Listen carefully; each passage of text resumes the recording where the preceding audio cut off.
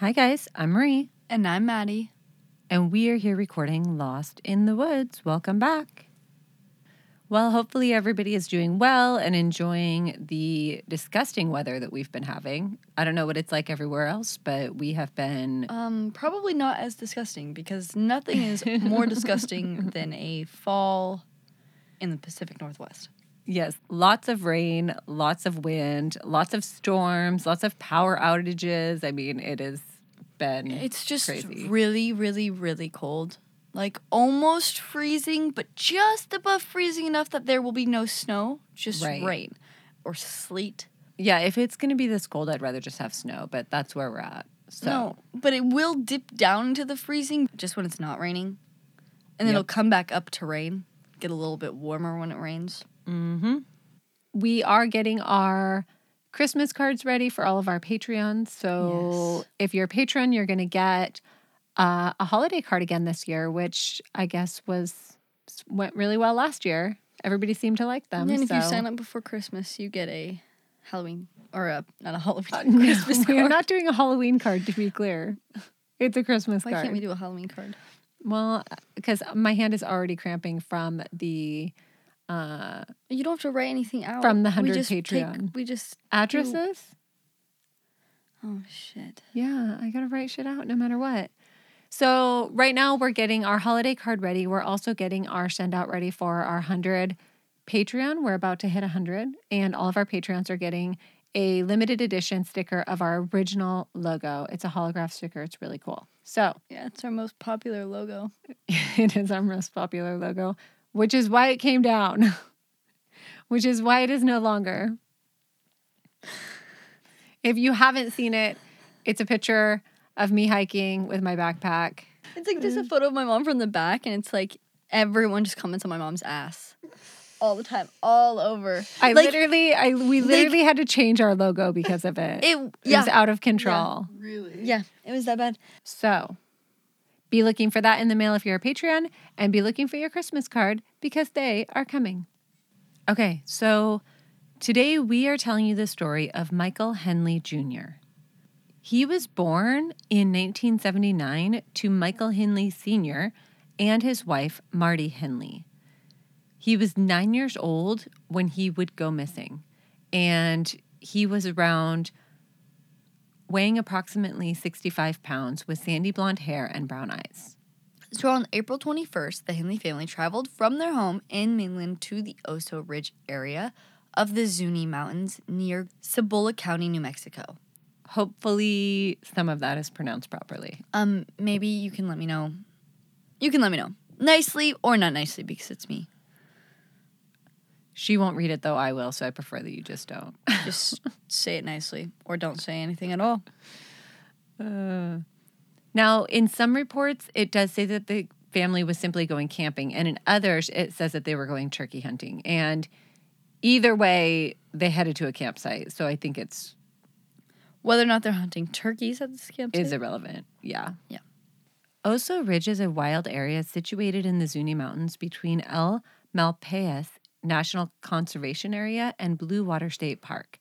It borders the northeastern boundary of the Rama Navajo Indian Reservation, but it is within the Cibola National Forest. Okay, so the Cibola National Forest is roughly 1.6 million acres of land in New Mexico. So I can't even imagine that much land. Like, that's so much. So, yeah, fuck. Okay.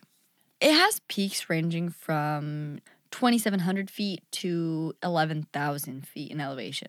As is much of the New Mexico area, Cibola is rich in history from the spiritual significance of the Native Americans to the forestry reserves and sawmills of the 1800s. Hunting is a common recreational activity in this area, with the opportunity to hunt deer, elk, antelope, and turkey. The climate has a lot of variety, from desert lowlands, grassland areas, juniper shrubs, and pine spruce forests at the higher elevations. So you get quite a variety when traversing through this area. The Oso area is heavily forested with a top elevation of 8,727 feet, The weather in winter is severe, and even in spring and summertime, the temperatures at night are cold with frequent rain.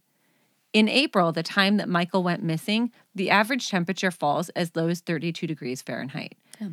And this is actually data from Grants, which is much lower than the Oso Ridge. So it's probably going to be a bit colder where the family is staying. Then on the ridge? It's going to be colder on the ridge than it is in Grants, which is where that information comes from. Okay. Yeah. Micheal, his father, and his father's friend traveled from Millen, New Mexico, approximately an hour and 40-minute journey on Thursday, April 21st, and arrived at the Oso Ridge sometime that morning. It is reported that the group had planned the trip to prepare their campsite for the turkey hunting season, which is set to begin on Saturday, the 23rd of April. Which makes sense if they're out there turkey hunting, that they would get there just beforehand and get everything set up. Now, within 20 minutes of setting up camp, 9-year-old Micheal wandered away from the group into the woods around the campsite, which is a pretty normal thing for a 9-year-old to do, I would think, especially if he's familiar with being out in the woods, being out camping, things like that. Now, he is underdressed for the weather. He's wearing a flannel shirt, pants, or black Levi jeans, and tennis shoes. Now, soon after Micheal wandered away from the camp, a snowstorm hit the Oso Ridge area, and Micheal Henley Sr. alerted the authorities that he could not find his son. So this happened relatively quickly. Yeah. The search for Micheal actually begins by 2 p.m. So that is very, very quick. And I think the snowstorm is probably what prompted such a quick search. A quick search. And the fact that it's a 9-year-old kid. Yeah, because within hours of his disappearance, they're already out there searching. About 75 searchers participated, focusing along the Ridge and Forest Road 50. This initial search party was comprised of Cibola County Sheriff's Department, Millen Police, and state police workers from nearby Gallup, Albuquerque, and Las Vegas. So we have a lot of people converging on this area. Yeah, a lot of different departments right now. Worsening weather conditions hampered efforts, but the search was not called off despite the temperatures plummeting to 25 degrees Fahrenheit with heavy snow overnight. They're probably just like, we've got to find this kid. The search continued over the next few days with newspaper reports of Micheal's disappearance and the subsequent search appearing on Saturday. By Sunday, the 24th, the number of searchers had increased to 400 people, making it one of the largest scale search and rescue operations in New Mexico history at the time. And this also included 200 troops from the New Mexico National Guard. Yeah, I mean, to me, this is like best case scenario with everybody getting out there relatively quickly. I mean, by the 24th, so Micheal disappeared on the 21st, and by the 24th, there's more than 400 people there. Yeah, that's a pretty good turnout for a Well, search. and not only that, but there's a ton of people searching even before that. Now, George McLeod, a search coordinator, told the Deming Headlight that the 2-mile search radius had been thoroughly scanned, and they were moving into a wider field of search. So initially, they're thinking he's got to be within 2 miles of the campsite, which we know that's asinine. Like, people get a lot further than you think they can when they get turned around and they panic. Yeah. So eventually they do widen that search, assuming that they have covered the 2 miles so extensively that there's no way he's within that 2 miles. Now, more than 200 searchers on foot, horseback, and motorcycles saturate this area, which only adds to the muddy conditions and made it very difficult for bloodhounds who lost the scent quickly. So here's the flip side of having so much help out in the field. So we know that it can be beneficial to have a ton of boots on the ground to help cover ground, right? But we also know that search and rescue is looking for footprints. They're looking for signs of Micheal. They're looking for clothing. They're looking for anything that might indicate he had been in that area. And when there's searchers out there like that, it kind of destroys any possible evidence of that. Yeah. Oh, yeah. So you have the good with a lot of help covering ground, and you also have the bad with it. It's unfortunate that the bloodhounds lost a scent. Yeah. Did they even have it in the first place, though? I'm wondering. I don't think they did. I think they had it for a second, and then they lost it pretty quickly. But by the time the bloodhounds got out there was already people in the field searching. So, yeah. A state police helicopter and a National Guard helicopter were also deployed on Sunday, flying over a 10-mile radius around the last point Micheal was known to be seen. They scoured the valleys and ridges for any sign of the missing boy. And even after a week had passed, the searchers refused to abandon hope and continued searching tirelessly for Micheal. Footprints similar to those of Michael's were spotted several times, but were quickly filled in with snow, removing any trace. And I actually love this. This kind of reminds me of the Sam Sayers when they dropped like the survival gear. The baggies full of like food and notes and like instructions. They actually put up signs for Micheal that said, "Micheal, go this way," with arrows pointing and telling him to stay on the road if he got to it. Volunteers every 100 yards along the service roads posted these signs. Aww. And they all directed Micheal towards base camp with the hopes that the 9-year-old would just kind of stumble across one and wander into camp. I literally, we have a picture of the sign. I will post it for you guys. It just makes me really, really sad. So weather conditions were not improving, and the chance of rescue were significantly diminishing with each snowfall. Roger Robb, the search field coordinator, said, "We cannot abandon hope. I personally have chased kids out here, and they surprise me. They'll come out of the woods and say, 'I'm hungry, I'm cold.'" Right. Like he's saying there's still a chance. Which we're right.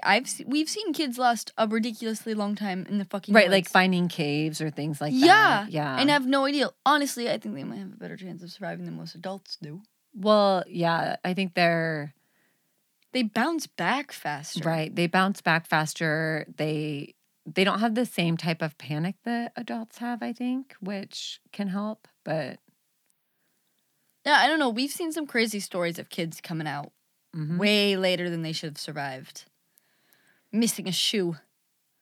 So, Rick Goodman, a New Mexico State Police SAR coordinator, told the Albuquerque Journal on the 27th that they would keep searching until they were certain that he was no longer in the area.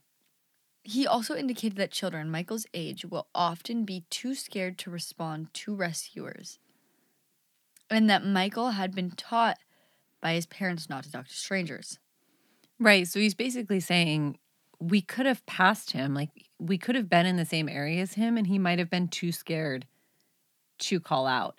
And actually, I've heard of cases where search and rescue didn't give enough pauses in between yelling for victims.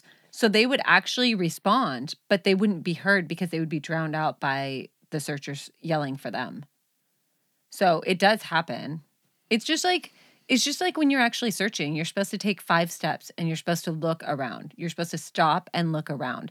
It's the same sort of thing. When you yell for somebody, when you yell their name, you're supposed to pause and wait for a response before yelling their name again. Now, unfortunately, by April 28, the search begins to wind down and is eventually called off. Madge Harar, spokesperson for SAR, gave a statement to the press on the announcement stating there were no clues from the beginning and that every lead had been investigated. Because they never did. I mean, they found some footprints, but really that was about it. And they have no way of knowing if they were actually Michael's. They could have been a searcher too.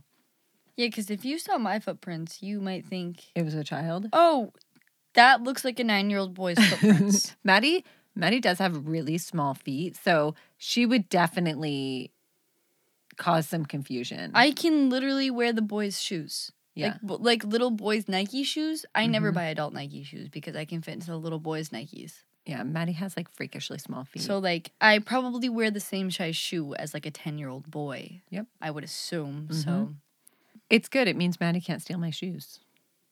So, though the search is suspended, a missing persons report was filed with the National Child Find Program, and Michael's details were added to the National Crime Information Computer. State police also began circulating thousands of flyers with Michael's description in order to raise awareness of the case. Because I think at this point, they're like, maybe he's not out there. Maybe he has left the woods. Maybe he was kidnapped. Maybe something happened. Which we see this time and time again with every missing case. Right. If they don't find them, they assume that they're not there. They're not there. Yep. Which we know is not the case most of the time. Yeah. So I'm not surprised that this is happening. This happens everywhere. You know, she was sex trafficked off the mountain. Someone took her from the parking lot. Someone took them from, like... Someone kidnapped them from the campground. Yeah. Yeah, like, we see it all the time. Oh, the Laura Bradbury case. Which one was the Laura Bradbury? That was the Joshua Tree National Park where she went missing from the campsite. And they searched for her and couldn't find her. And they eventually came to the conclusion that she was kidnapped from the campsite.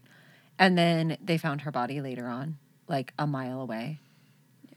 The local community also pulled together, and a reward fund for information relating to the disappearance of Michael Henley was established at the First National Bank in Grants, and was avidly encouraging people to donate to the fund with the hopes that someone would come forward with any information. So a year goes by with no leads. And then a shocking clue is discovered on the other side of the country. Yeah, I literally cannot imagine this. Now, on June 15 of 1989, a woman pulled into a parking lot of a small general store off of Highway 98 in Port St. Joe, which is a small town off the Gulf Coast of Florida and has a population of just 4,000 people. Now, when she pulled in, she parked next to what she described as a white cargo van with a man in his 30s who had a handlebar mustache and was sitting in the driver's seat. By the time she got back to her car from the store, the van was gone, but on the ground where the van had been parked, she discovered something shocking. It was a Polaroid photo. First off, handlebar mustache, white cargo van, no. Red flag. No. Oh my God, imagine seeing that Polaroid on the fucking ground in a parking lot. I would literally pee my pants. Madison just saw the photo. So, you guys, the Polaroid shows two children who are bound with their hands tied behind their backs and duct tape over their mouth. The pair appear that they are being held in a confined space, like maybe the back of a modified van. Now, the older of the two is widely believed to be Tara Calico, who is a 19-year-old that disappeared while riding her bike near Belém, New Mexico. Now, she has dark hair, and she is situated in front of the second child, who is a younger boy. There's a paperback copy of V.C. Andrews' My Sweet Audrina in the picture. It's terrifying, you guys. They're literally like, she's kind of laying on her back, and he's kind of laying next to her on his side, and they both have their mouths taped. And they're both looking at the camera. Now, it's so disturbing. They look... She looks resigned, and he looks terrified. Yeah, the little boy looks scared, and the little girl looks like she's been... She's not a little girl. Well, she's not a little girl. She's definitely like an older teenager, for sure. Yeah. I can't... Like Maddie said, like finding this picture laying on the ground in a parking lot, I can't even imagine what that would do to your psyche. Especially having there's nothing you can do. So the photo is released on the news, and the mother of Tara actually comes forward claiming that it is her daughter in the photo. She went on a current affairs show, and that's how knowledge of this photo came to the Cibola County Sheriff's Department. So Sheriff Ed Craig showed a tape which included the Polaroid photo to the Henley family after he saw the resemblance to Michael Henley in the boy in the photograph. When asked if he believed the boy in the photo was Michael, Ed Craig said, "It's a good possibility. It's the best lead we've had in 16 months." So the majority of the Henley family are convinced that the Polaroid is Michael, but Michael Sr. remains unconvinced. Either way, this photo will forever tie the disappearance of Micheal Henley and Tara Calico together. Now, on the 1st of August of 89, the Henleys traveled with Patty Jewell, who's Tara Calico's mother, to Florida to view the photograph in person.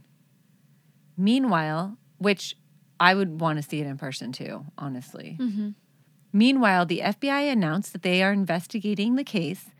FBI spokesperson Doug Belden gave a statement saying, "We're assisting the local investigating agencies in any way that we can, most specifically in providing background information on the Henley disappearance, as well as making our technical facilities, the FBI lab in Washington, D.C., available to them." So the FBI involvement offers the potential for this to be a federal kidnapping investigation. Right, into the Micheal Henley Yeah. missing persons case. So he's not just a missing he's like a kidnapped missing person as well. Right, it would change the status of his case. Yeah. So a telephone tip which suggested that the missing pair is being held in Stuart, Florida, proved to be a false lead. It was basically a case of mistaken identity. So somebody had called in reporting that he knew where these two kids were being held, but it was actually two different kids and they weren't kidnapped. So some guy just called the cops on his neighbor? Well, yeah, imagine you have two neighbors who kind of look like these two kids and you're like, shit, this could be the two kidnapped kids. Yeah. I mean, I say better safe than sorry on that. Because if you think about it, remember, it's like the J.C. Dugard case that we covered on Patreon where the neighbors interacted with the girl who'd been kidnapped for like 20-something years. And interacted with her children that she had in captivity. Yeah. Yeah. So, I mean, and they had a son that lived there that was about her age, I think, that also interacted with her. Yeah. So imagine if that family had seen a photo of J.C. Dugard, they might have been able to turn them in long before she was actually rescued. So there would be another phone call in September of 1989 to Micheal Henley in the early morning hours, where a mysterious male caller claimed that Micheal Jr. was being held in captivity in Texas. Yep, but nothing came of this, and it was believed to be a hoax. What is wrong with people? Like, you're an awful fucking person. So, photo analysis is undertaken by Scotland Yard in the UK after the case makes international news. Comparing the Polaroid to known photographs of the two children, the investigators appear to confirm the identity of Tara, but results prove inconclusive for Micheal. Similarly, the FBI's investigation into the photographs also struggled to confirm the identities of both children in the Polaroid. Now, we're going to post this. We have a side-by-side of both children to the photos. So this is Tara, side by side. And this is Micheal. Yeah, that's definitely him, dude. Look at his ear. Look at his weird ear shape. Look how big his bottom earlobe is. I feel like it's not her. Look at her eye shape, her eyebrow. Yeah, so I don't think either of them look like the photo. I mean, I see the resemblance, but at the same time, the eyebrow I definitely have an issue with on Tara. Also, it looks like her eyes are green or blue in her photo, and in the kidnap photo, I would say her eyes are brown. Yeah. Personally. Which it could just be the Polaroid photo, obviously, but... And that's another thing. It's a Polaroid. They have tape over their mouth. They're both at an angle. Who knows what Tara's eyebrows look like in different expressions, you know what I mean? Right. Like, she obviously is, like, deadpanned, like... And he is terrified. Like, that little kid looks like he's been crying for fucking ever. Yeah, and I would say with Micheal, I would say the ears look similar. But the haircuts... The hair's different. I mean, there's really it's so hard because we don't even know. This could be over a year later that this Polaroid was taken too. Yeah. Now, after the shocking revelation of the photograph, both Micheal's and Tara's cases hit a wall. There are few leads, and much of the new information is proven to be a string of hoaxes. I really hope they looked for other children that these could have been as well. I would guess that they did that. Look through other databases. Yeah, and see if they found children that fit the description better even, that were maybe even in Florida at the time. Right. You know what I mean? Like, I hope... I mean, the FBI is involved. I would think that they did, Yeah. but I hope that they didn't just end it with it being these two kids, because I actually don't... It might not be. Yeah. It might be. I really don't think there's any way to tell, because... It's a Polaroid camera. Who knows what they've been through? Like, who knows? Mm-hmm. Now, in an attempt to generate more helpful information, the FBI and both the police departments from Cibola and Belen make plans to post 300,000 flyers. On the back of these plans, news came out that the Henleys had been dreading. Skeletal remains had been found in the Zuni Mountains, not far from the last place where Micheal was last seen. Now, the Henleys, because of this, decided to hold back on the release of the information packets, which tied the case of their son to the missing Tara Calico case, while they waited to hear if the remains belonged to Micheal. Yeah. A rancher riding a fence line on June 23rd. Whether this rancher is riding a horse on this fence line or just riding the fence itself, I do not know. Who knows? But... riding the fence itself? How would he be riding the fence I don't itself? fucking know, Mom. He's riding the fence line. Like, along the fence line. Like, he's probably on a four-wheeler or a horse or something like that. No, he's riding the fence. No. Okay. He's riding a fence line. Go. So, on July 23rd, 1990, so over 2 years after Michael's disappearance, he happened upon the skeletal remains of a small child. So, clothing fragments similar to the ones that Micheal was wearing at the time of his disappearance were found alongside the remains, which were tentatively identified as Micheal Henley Jr. The family was informed and told to prepare for the news to be confirmed within a week. Longest week of their life.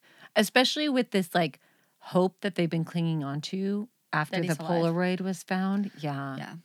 So the Henleys and others were puzzled at the discovery of the remains and asked the sheriff department why the body hadn't been found in the search, if he had been there the whole time. Which, God, that'd be so fucking hard. To know that you, like, searched near where he was, yeah. So Micheal Sr. is quoted by the Albuquerque Journal. It's hard to believe that he was found like this, after a search like that. It was the proverbial needle in a haystack. Yeah, and this question also provoked some theories that Micheal actually had been abducted and his body had been dumped in roughly the same area that he was taken from. But this theory was vehemently dismissed. Sheriff Ed Craig refused there being any evidence of foul play, and also an animal attack was ruled out. The remains had been found a quarter mile from the nearest road and about 5 miles from the location where Micheal had last been seen. So 5 miles, if you remember, would be outside the initial 2-mile perimeter that they set. So they wouldn't have started on that 5 miles out until after the first, like, was it 4 or 6 days? The area was thick with juniper and pinyon trees, which would have made it hard for searchers to see and difficult for scent dogs to trace. Yeah, and obviously it's cold and snowing. Micheal may have tried to climb underneath or into a bush for shelter, which also would have made it harder for searchers to find him from air. Which we see this with so many missing people's cases, is that they climb under logs, they find or rocks, shelter. And I think that's why it's so hard to find some people, is because they of try where to they take are. shelter. People don't just lay out in the open hoping to be found. Like, they take shelter. They hide. Yeah. Hide from the elements, hide from animals, hide from anything. Yep. So the lack of medical and dental records for Micheal made identification difficult. But eventually the body was formally identified as that of Micheal Paul Henley Jr. The medical examiner used the only 2 dental x-rays of Micheal to identify the body. Well, and I think, too, it would be a very, very large coincidence if this body belonged to anybody else as well. Mm-hmm. Now, the state medical examiner ruled the likely cause of death as exposure and hypothermia. So when they use dental records to identify someone, is it like, oh, they have a filling here, this, there, that, and like... Well, sometimes, I mean, remember, he's 9. He might not have any fillings. Well, yeah, which is why they just used his But x-rays to look at his teeth. Well, right. I would assume that they take an x-ray of the dentals from the body and then compare that to the x-ray of the person when they were alive. And you could probably overlay them and get a pretty good... You know, teeth are very distinctive. Oh, well, fuck. Teeth don't move. So Roger Robb, who was a medical investigation official who also helped in the initial search, said that the discovery of the body was a fluke and that we had been hoping since the disappearance that this sort of thing would happen, but we just wish it would have happened sooner. In a rare statement to the press, Marty Henley, Michael's mother, said, "The wondering from day to day is gone, but it doesn't make anything easier. So hard." I mean, I have to imagine there's like some sense of relief with that closure, but at the same time, I feel like if anything, it probably makes it a little harder because now you don't have the hope that he's still alive out there. Although I think knowing my child was alive out there and not knowing what their fate was and what might be happening to them would be really difficult as well.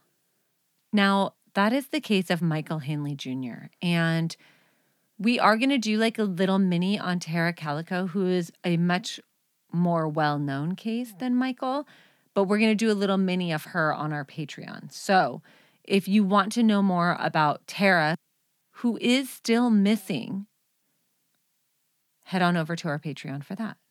Oh my God, Tara's mother went to the grave believing that her daughter was the girl in the picture. Oh, yeah. And we don't know if it is or not.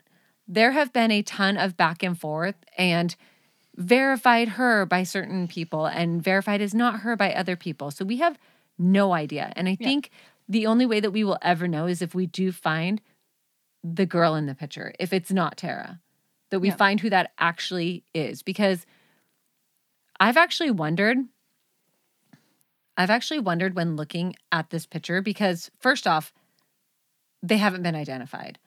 But I have wondered, is this even a real kidnapped picture? Could this be a staged picture? Like, could this be something that somebody took for picture swapping or for like some sort of weird, sick reason? And this is just somebody's kids, that it's their own kids that they set up in this picture and it's not even really a kidnapping. Because I find it very strange that these children have not been officially identified. I think it's probably because it's hard in that picture. Like, you can only see the bottom half of their face, the top half of their faces. It's not a very good quality picture. They're both at weird angles. Mm-hmm. Like, but something to think about. Like, is it even a real picture? Yeah. But go and look at the picture. Go and look at our social media. See what you think. I mean... Yeah, let us know. Go look at the Polaroid picture. What do you guys think? I feel like somebody should be able to identify these kids. I mean, even if the girl is Tara, we know the boy is not Michael. So who's the boy? Who's the boy?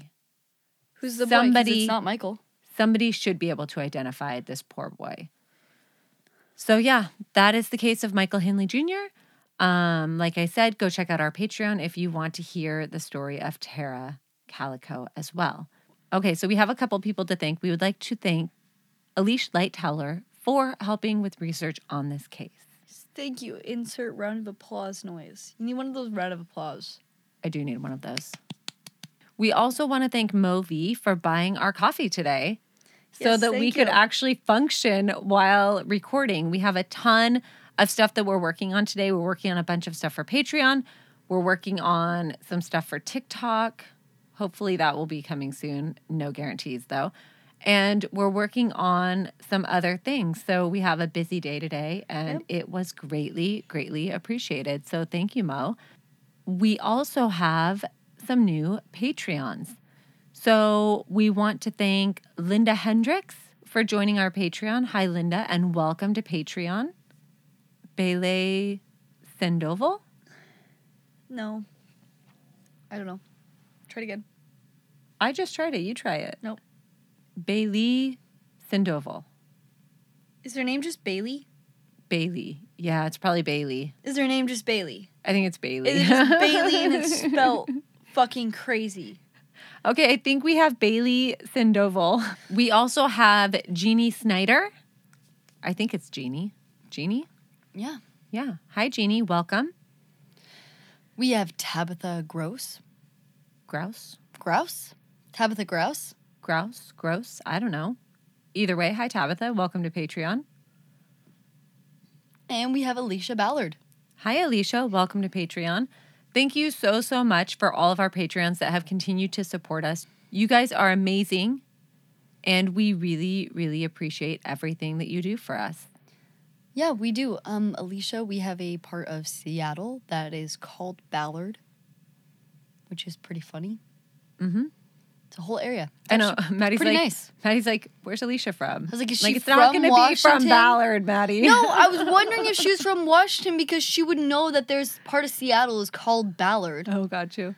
But if she's not from Washington, then she's probably not going to know that part of Seattle is called, like the nice water area is called Ballard. Yeah. So anyway, thank you so, so much for people who have clicked on our link to buy us coffee on Instagram. Thank you to all of our Patreons who have supported us. You guys are amazing. We so appreciate everything that you do. Please, if you want to support us, go check out our Patreon. There's tons of bonus episodes, bonus footage, videos, all sorts of fun stuff on there. So go and check it out. Yeah. All right. Thanks, guys, and we will see you next week. Or if you go to Patreon, then, we'll see you right now. We'll see you there. Yeah. All right. Thanks, guys. Bye.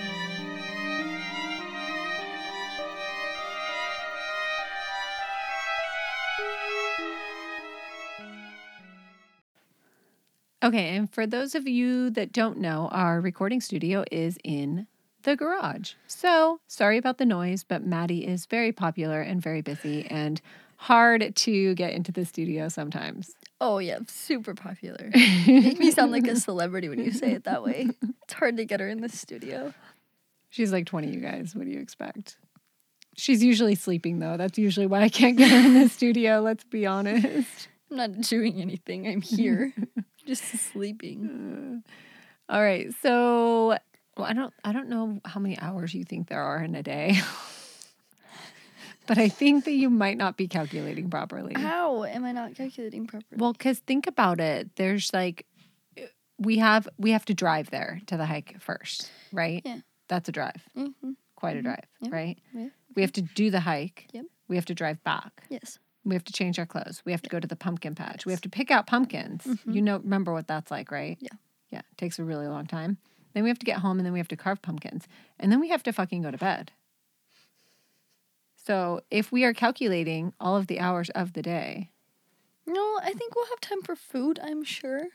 Okay, so we're not going to eat all day and we're going to use our recording time as eating time. Is that the plan? Yes. That's the plan. Is that a bad plan? Do you eat throughout the day?